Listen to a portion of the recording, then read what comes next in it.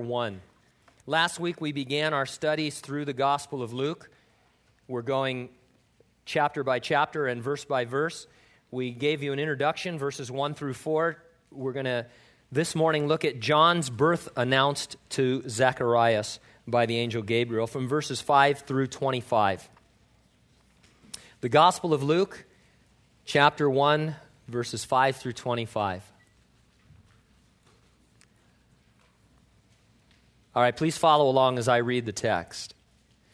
There was in the days of Herod, the king of Judea, a certain priest named Zacharias of the division of Abijah. His wife was of the daughters of Aaron, and her name was Elizabeth. And they were both righteous before God, walking in all the commandments and ordinances of the Lord blameless. But they had no child because Elizabeth was barren, and they were both well advanced in years. So it was that while he was serving as priest before God in the order of his division, according to the custom of the priesthood, his lot fell to burn incense when he went into the temple of the Lord. And the whole multitude of the people was praying outside at the hour of incense. Then an angel of the Lord appeared to him standing on the right side of the altar of incense. And when Zacharias saw him, he was troubled, and fear fell upon him. But the angel said to him, "Do not be afraid, Zacharias, for your prayer is heard, and your wife Elizabeth will bear you a son, and you will call his name John. And you will have joy and gladness, and many will rejoice at his birth. For he will be great in the sight of the Lord, and shall drink neither wine nor strong drink. He will also be filled with the Holy Spirit, even from his mother's womb. And he will turn many of the children of Israel to the Lord their God. He will also go before him in the spirit and power of Elijah, to turn the hearts of the fathers to the children, and the disobedient to the wisdom of the just, to make ready a people prepared for the Lord." And Zacharias said to the angel, "How shall I know this? For I am an old man, and my wife is well advanced in years." And the angel answered and said to him, "I am Gabriel, who stands in the presence of God, and was sent to speak to you and bring you these glad tidings. But behold, you will be mute and not able to speak until the day these things take place, because you did not believe my words, which will be fulfilled in their own time." And the people waited for Zacharias, and they marveled that he lingered so long in the temple. But when he came out, he could not speak to them. And they perceived that he had seen a vision in the temple, for he beckoned to them and remained speechless. So it was, as soon as the days of his service were completed, that he departed to his own house. Now after those days, his wife Elizabeth conceived, and she hid herself 5 months, saying, "Thus the Lord has dealt with me in the days when he looked on me to take away my reproach among people." Let's pray together. Father, we want to learn every lesson from the life of Zacharias and Elizabeth that you have for us this morning. We also want to lay a groundwork in our hearts, Lord, for future lessons that you can bring, because your word, it's alive and it's powerful, and we can never, Lord, exhaust it in any 1 or 1,000 sittings. Give us ears that are attentive, hearts that are obedient as we work through these verses. We pray these things in Jesus' name, and everyone said, amen. The Bible moves from Malachi to Matthew with the turn of a page. It's a page turn that spans centuries. From the time Malachi spoke forth the word of God until the announcement of the birth of Jesus was about 400 years. They are often called the silent years because God was not speaking to his people through his prophets. They were silent years, but not stagnant years. God was busy behind the scenes of human history, preparing for the coming of Jesus into the world. There's a verse in the Bible, it's Galatians chapter 4, verse 4, that says this: "When the time had fully come, God sent forth his Son, born of a woman."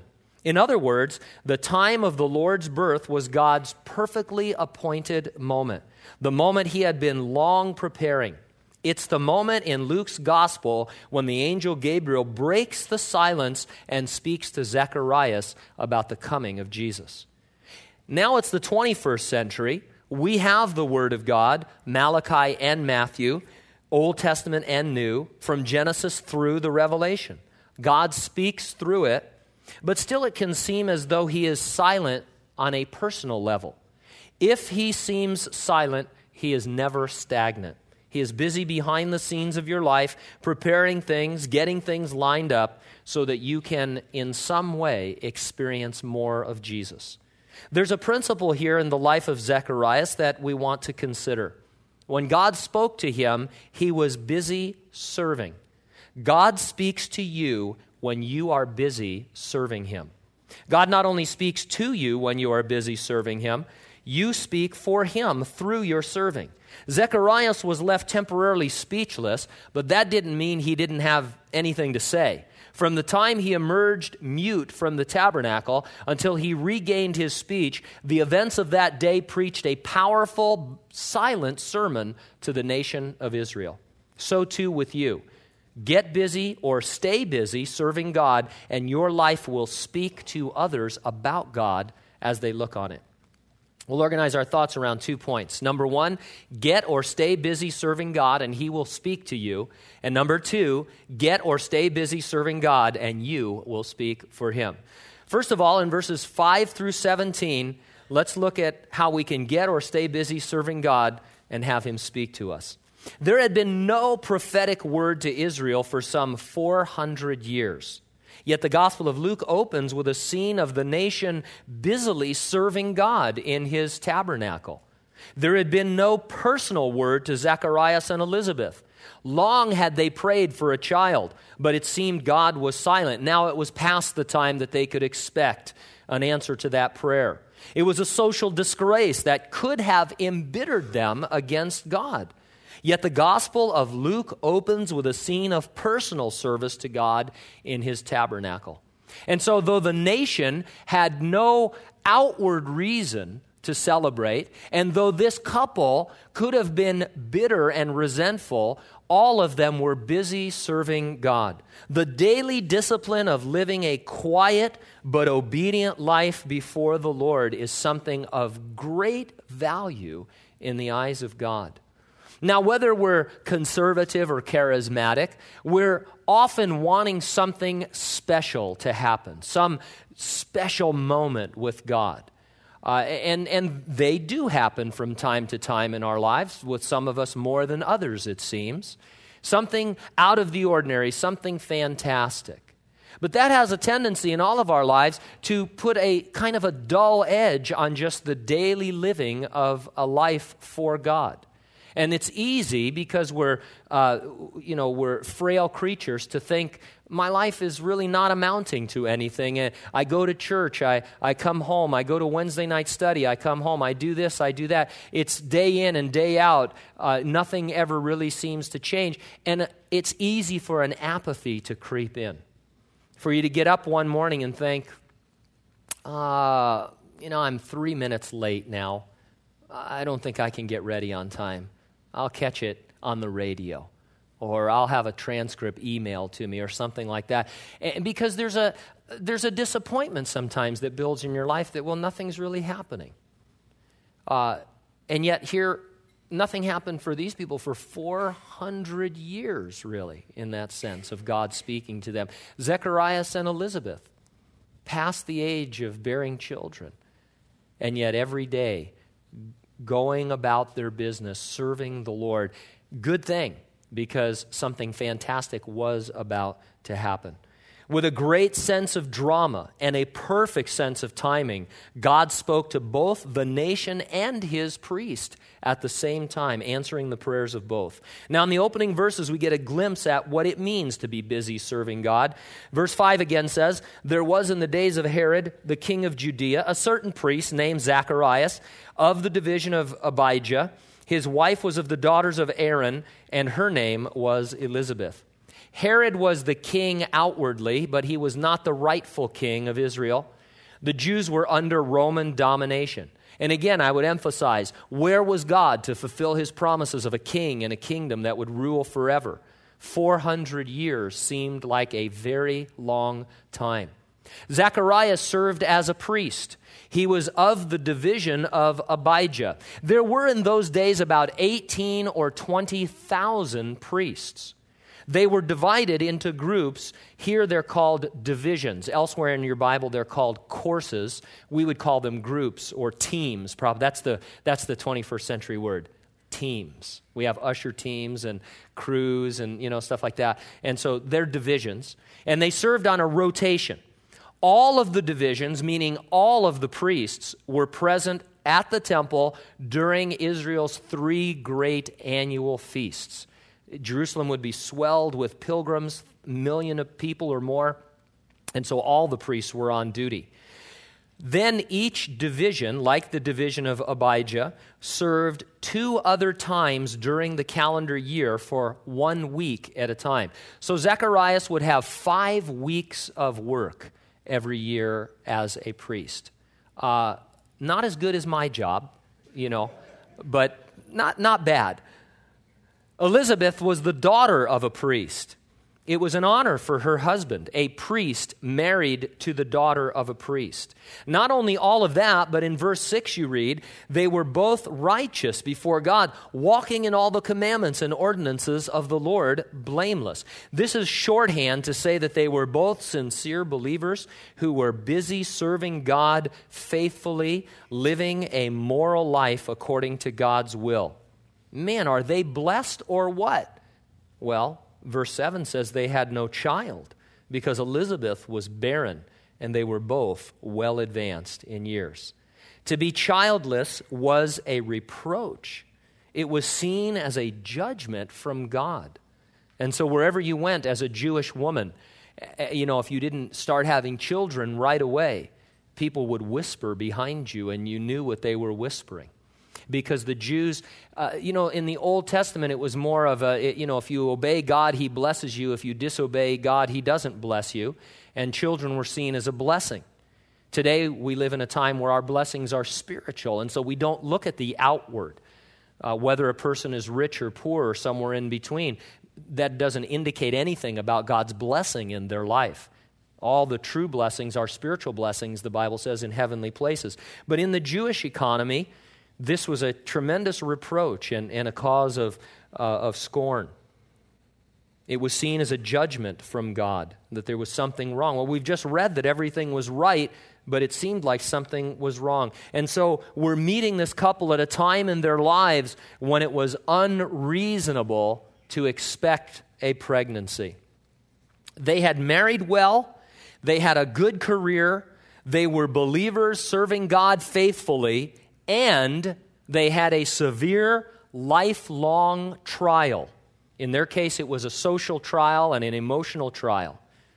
Their response was to go on trusting God, to stay busy serving Him. Tremendous lesson for us.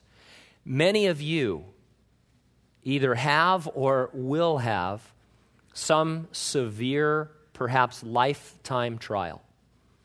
I've seen it in our own family. I've seen it in multiple families over the years in ministry where everything's going along fine, and all of a sudden you make the mistake of visiting the doctor. I say that facetiously. And in a moment, your life has changed for the rest of your time on earth. You find that you have some debilitating illness, some congenital problem, something like that. And it's devastating to you personally and to everyone around you. And there's a tendency that people have to blame God or to be angry with God. And maybe there's some stages that people go through, and that's all right. But the bottom line is this. These people had a trial, and they went on serving God. They got up every morning, and they confronted their trial. And they prayed about it, and they sought the Lord, and then they went on living a disciplined, obedient life. And whether God had blessed them with a child or not, they would have had a blessed life because the blessings come from the obedience, not from the outward. And so if you're involved in a trial, or when you get involved in this kind of a trial, remember Zacharias and Elizabeth. It's not an unusual thing for Christians to suffer. It's the normal thing. It's the natural thing in a supernatural way. Now, one very special day of serving came along that was different from any other day Zacharias had ever experienced. Verse 8, so it was, while he was serving as priest before God in the order of his division, according to the custom of the priesthood, his lot fell to burn incense when he went into the temple of the Lord. And the whole multitude of the people was praying outside at the hour of incense.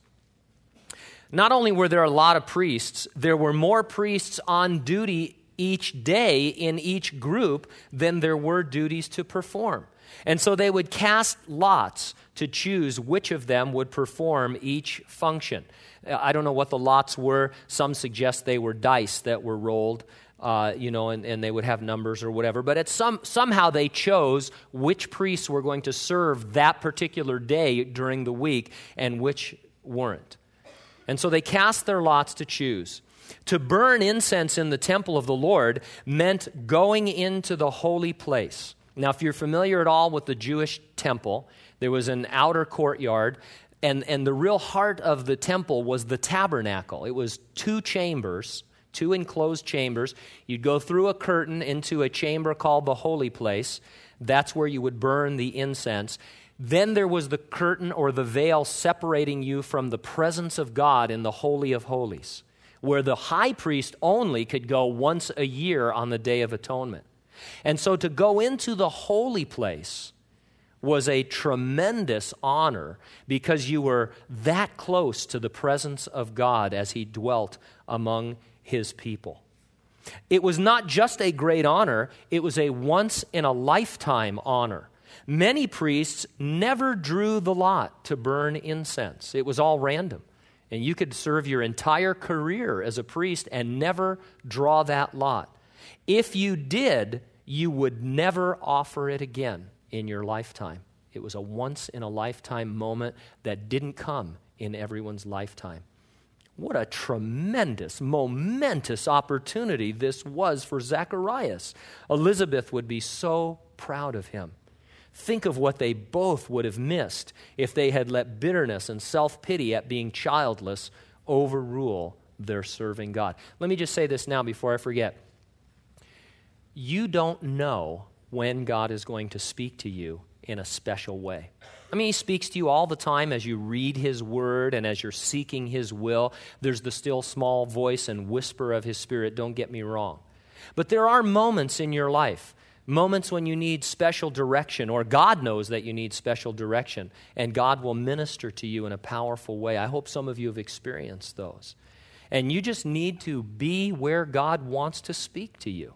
One of the most powerful moments in my life came at a pastor's conference one time when we were seeking the Lord and some direction in our life. And God used that speaker at that moment to share something that was absolutely life-changing for me.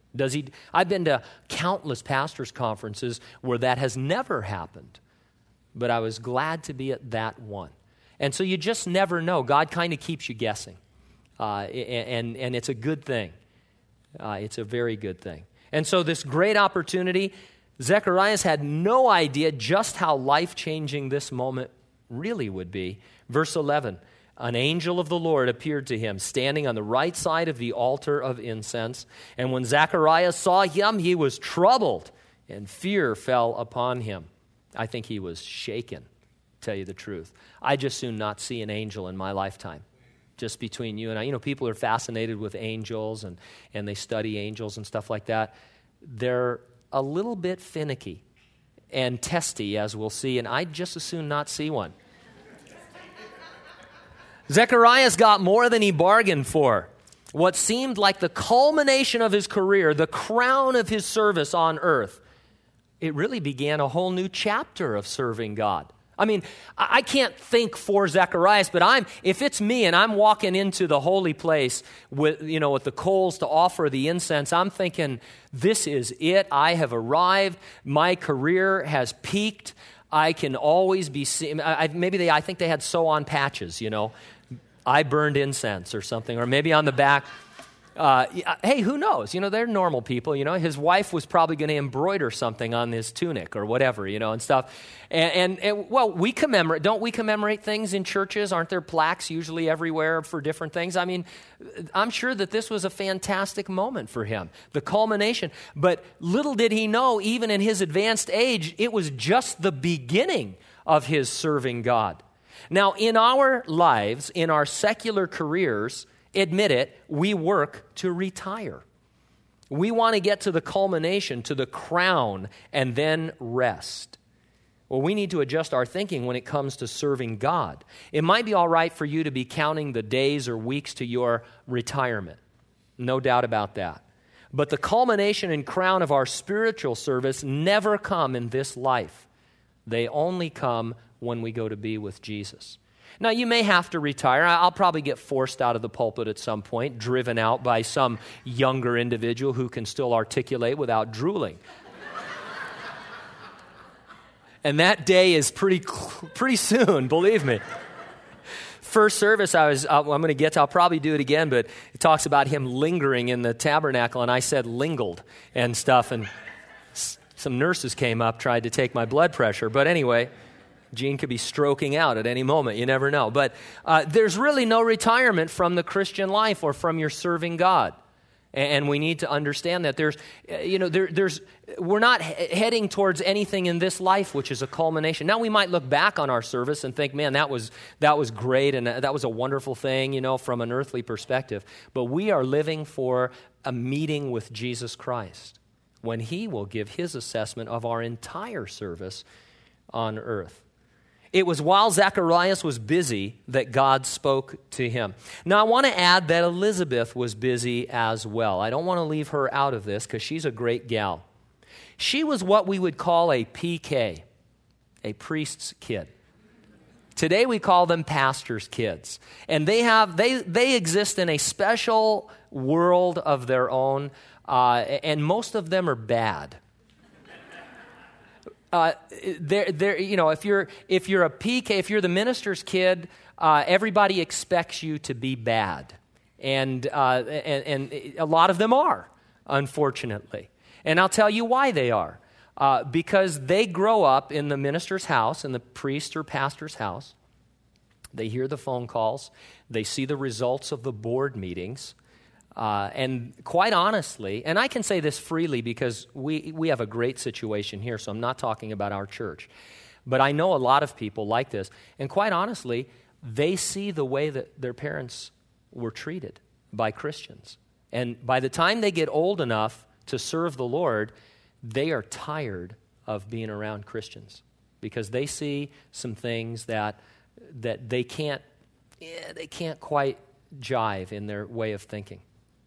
Or, and I have to be honest, sometimes their dad is not the man that he ought to be. He's off serving others all the time, and he's never spending any time with his own family.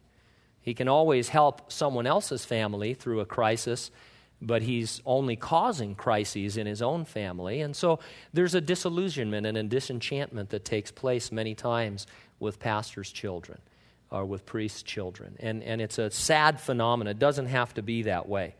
Now let's look at Elizabeth. She had not rebelled against God. She married a priest. Her dad was a priest, and she enjoyed that so much and had such a love for the ministry that she married a priest. And even though she was barren and reproached by all the other women, she still supported her husband in his work. And so this is a tremendous couple. Elizabeth and Zacharias are fantastic examples to us. And the example is, get busy serving God and stay busy doing it. Warren Wiersbe illustrated it by saying, and I quote, "It is difficult to steer a car when the engine is not running. When we get busy, God starts to direct us." You ever done that recently? Did you get in your car? My car, I used to have the old Mustang, the 65 Mustang, and I could always tell when it was running, because it was, and stuff. And my car, my newer car, I have to rev it up, because it's so quiet.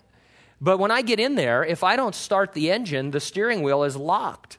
I long for the day. Remember when you could push your car?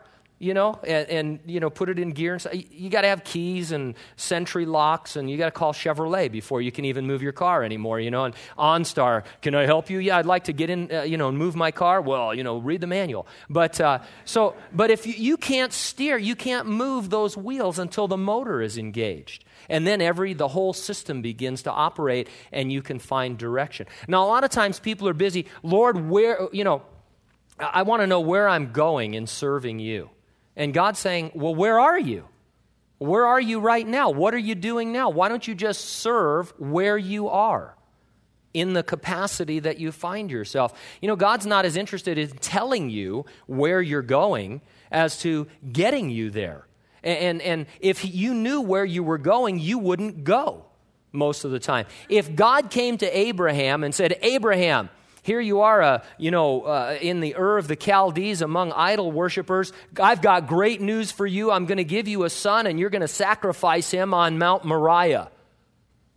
Hey, I like it here in Ur of the Chaldees. What are you talking about? What, a human sacrifice? You're nuts.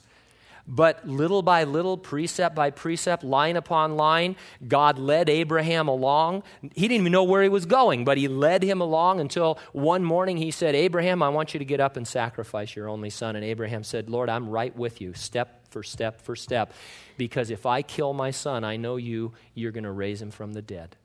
And so whatever you have in mind, that's my heart. And so it doesn't matter where you're going.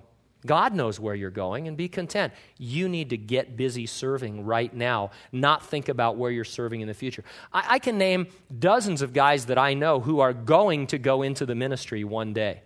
They're always, every time I see them, they say, yeah, I'm getting ready to go into the ministry. Well, that was like 15 years ago they were saying that. And in the meantime, they don't even go to church on a regular basis and support a ministry. And so we fool ourselves. Serve where you're at.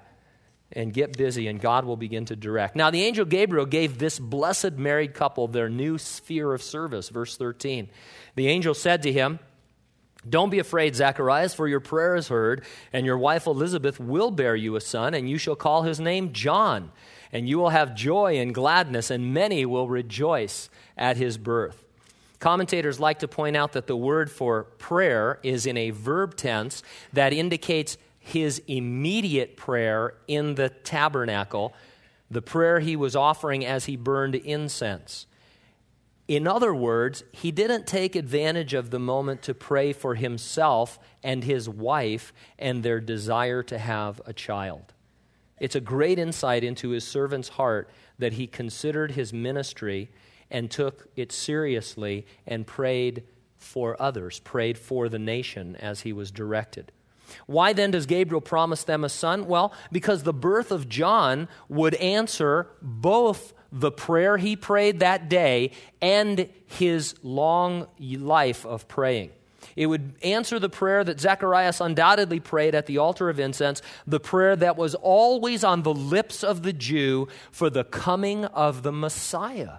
And so when he prayed before God, he didn't go in there and say, hey, God, are you back there behind the veil? I want a baby. He went in and he said, Lord, come, send the Messiah, send the Savior. As all the people were praying and the incense is rising, he forgot himself and his own needs. What a beautiful picture of prayer. And so when he prayed, Gabriel said, hey, good news. That prayer is being answered, and it's being answered by us answering your prayer as well, because you're going to have a son who's going to announce the coming is here. In verse 15, he will be great in the sight of the Lord and shall drink neither wine nor strong drink. He will also be filled with the Holy Spirit even from his mother's womb, and he will turn many of the children of Israel to the Lord their God. Luke's gospel emphasizes the ministry and influence of the Holy Spirit. John would forego ever taking a drink of anything that might influence him because he would be entirely influenced by the filling of the Holy Spirit from the time of his mother's womb. The Holy Spirit is the power and the influence by which we want to be known and by which we want to serve God. And so I don't want to launch into my usual diatribe about alcohol. I did that Wednesday night. And all I can say is that Christians have a way different feeling about alcohol than they did even 100 years ago.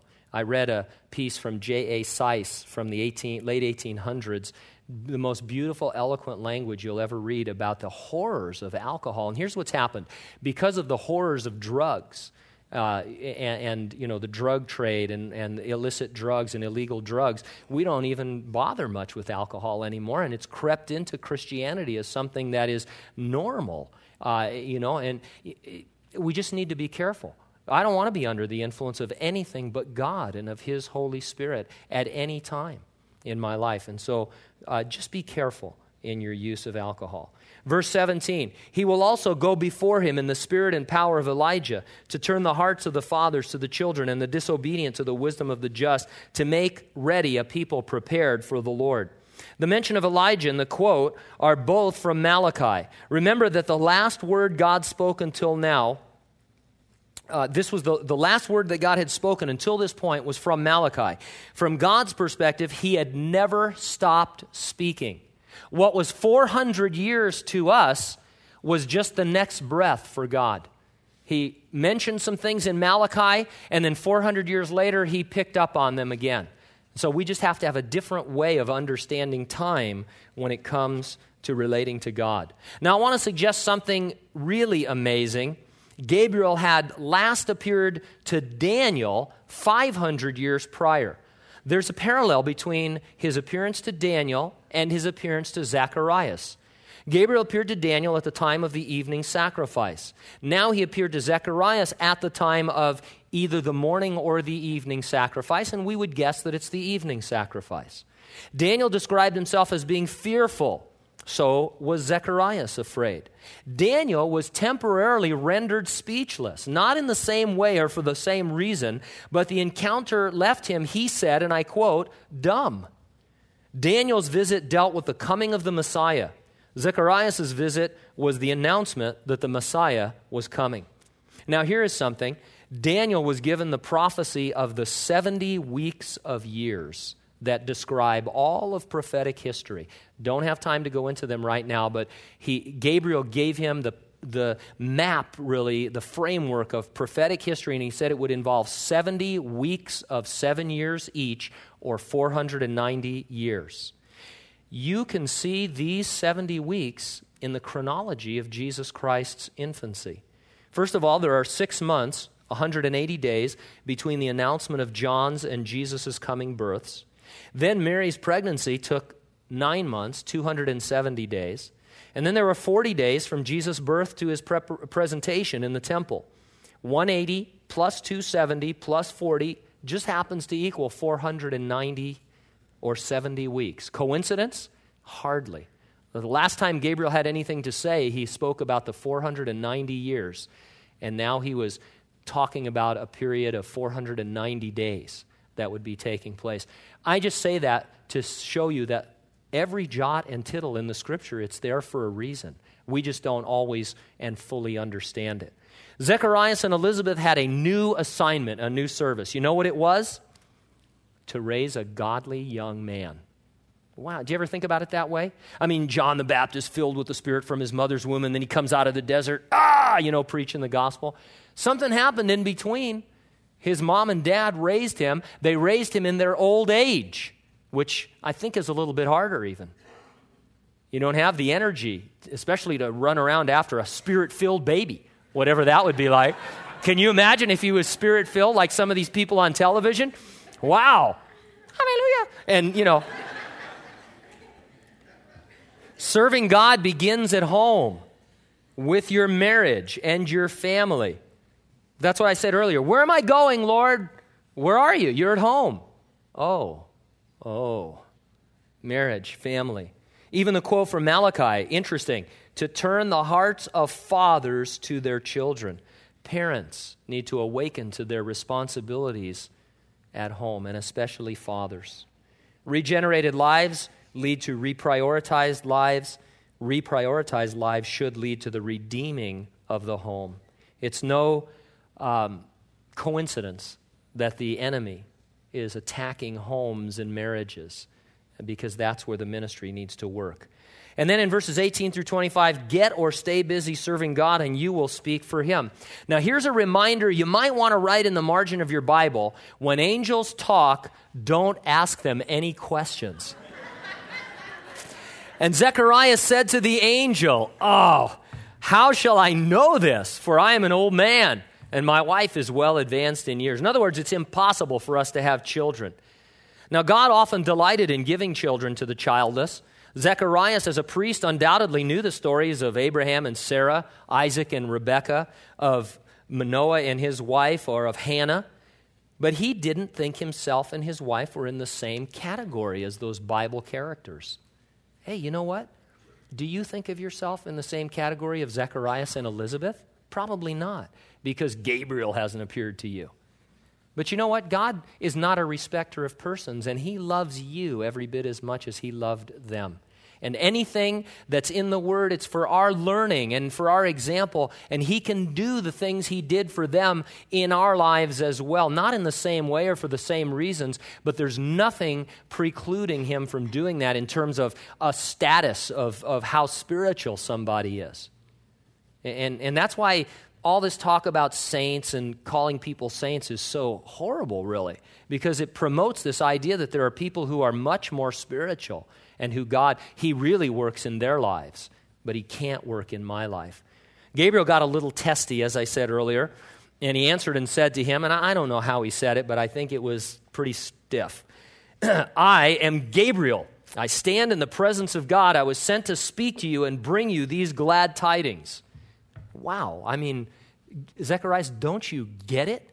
No one said anything for 400 years. Here I am. I'm excited. You know, I've been waiting for 400 years. And you want to know if it's true? What's the matter with you? And then he collects himself and he says, "Hey, I have an idea. God's given me some liberty here. So how about you're mute, not able to speak until the day these things take place? Because you did not believe my words, which will be fulfilled in their own time." And God, I'm sure, is thinking, "Oh man, that free will thing is tough." But anyway. Now, listen, do you ever share God's grace and mercy with somebody only to have them reject it? Maybe, do you ever share the Lord with anybody, either to encourage them or to lead them to Christ? Or maybe on Sunday morning sometimes we'll have an altar call where we invite people to give their lives to Jesus Christ. And by not giving their life to the Lord, they're saying, that's not true. I'm not a sinner. I don't need a Savior. I don't believe you. That's not inspired. And it's the same thing. It's this unbelief. It's this doubt. And so we deal with this all the time. Zacharias was rendered mute. The word and subsequent story indicate he was deaf and mute. And so he was a deaf mute when he came out. He was okay when he went in, and then he's a deaf mute when he comes out.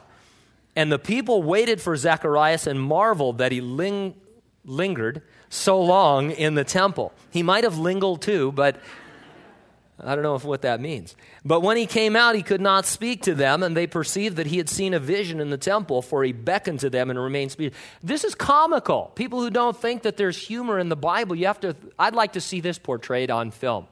I mean, he comes in, people are like looking at their, sundials, I guess, and stuff, wondering what's going on with the priest, and he comes out of the veil and he's like,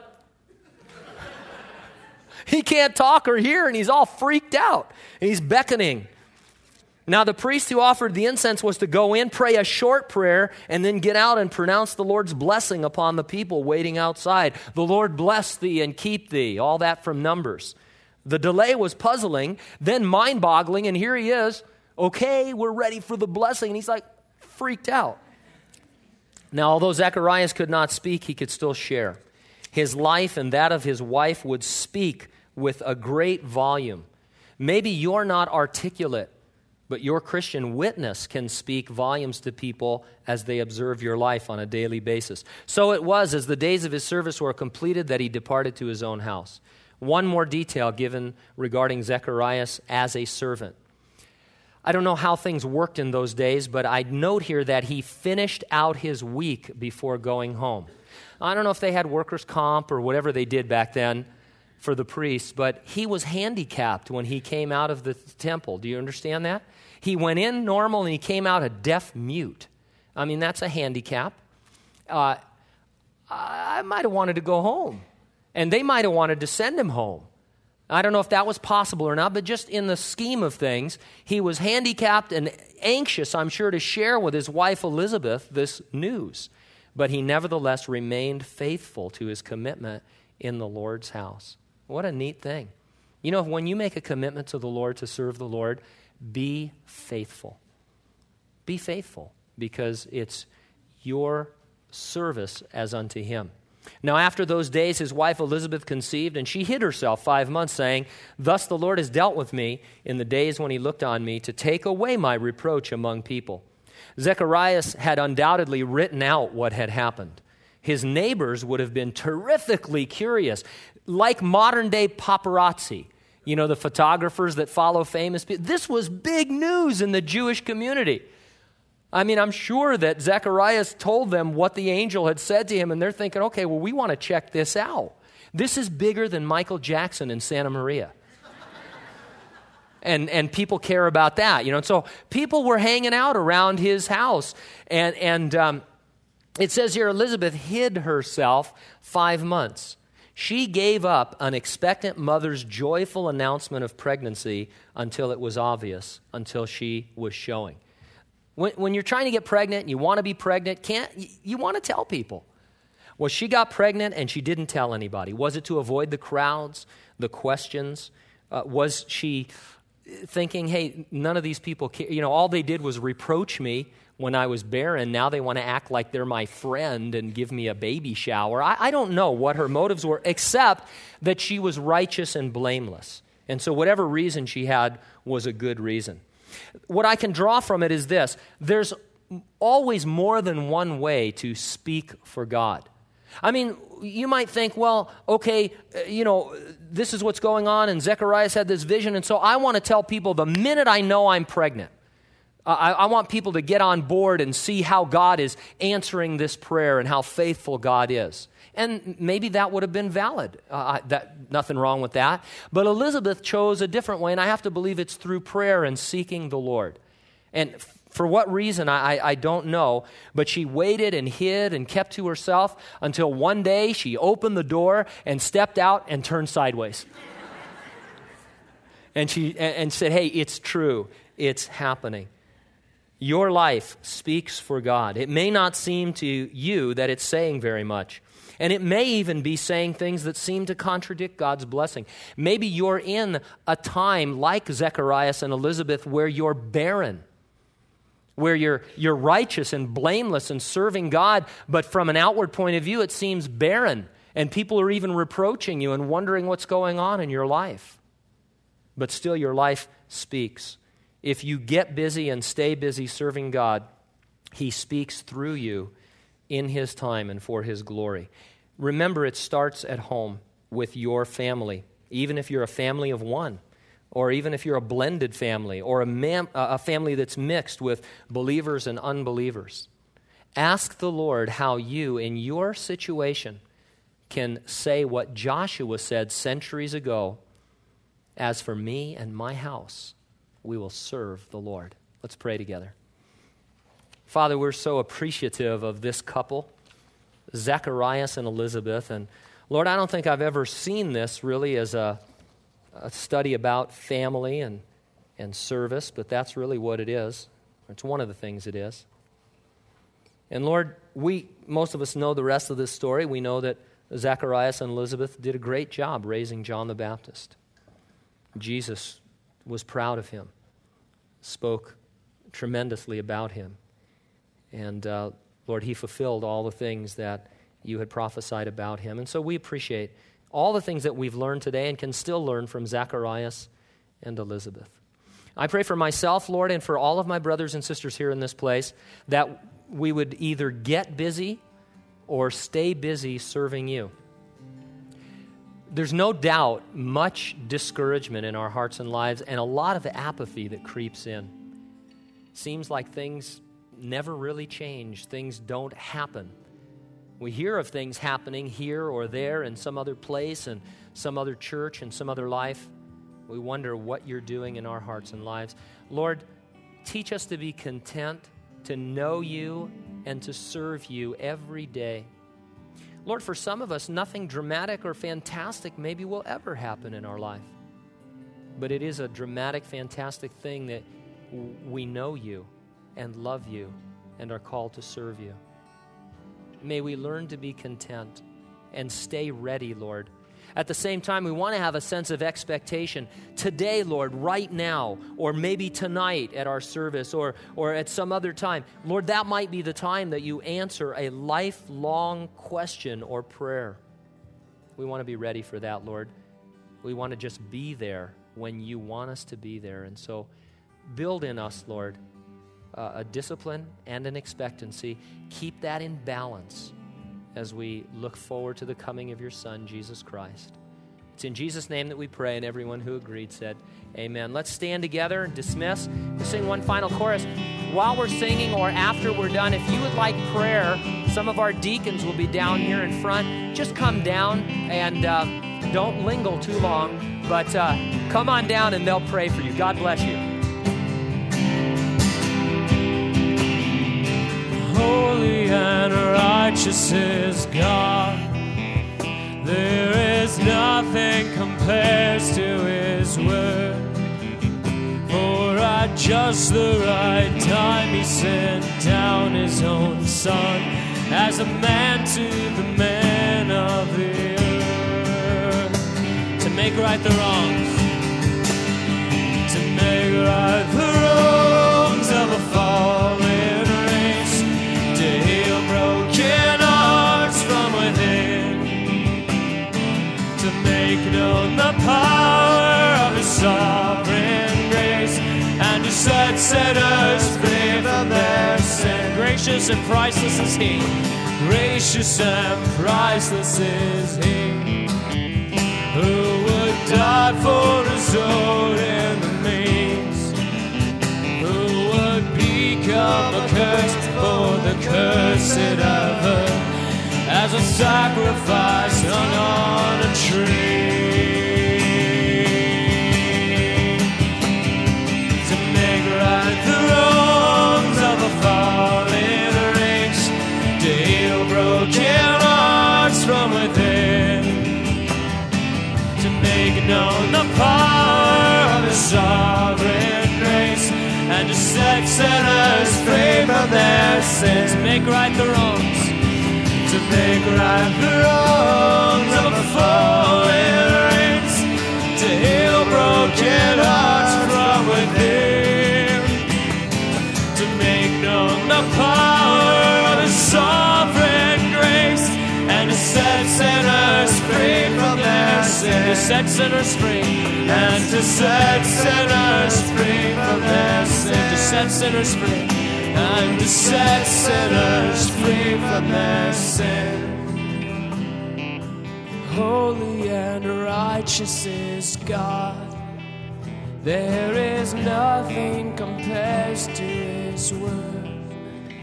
For at just the right time He sent down His own Son as a man to the man of the earth. Amen. God bless you.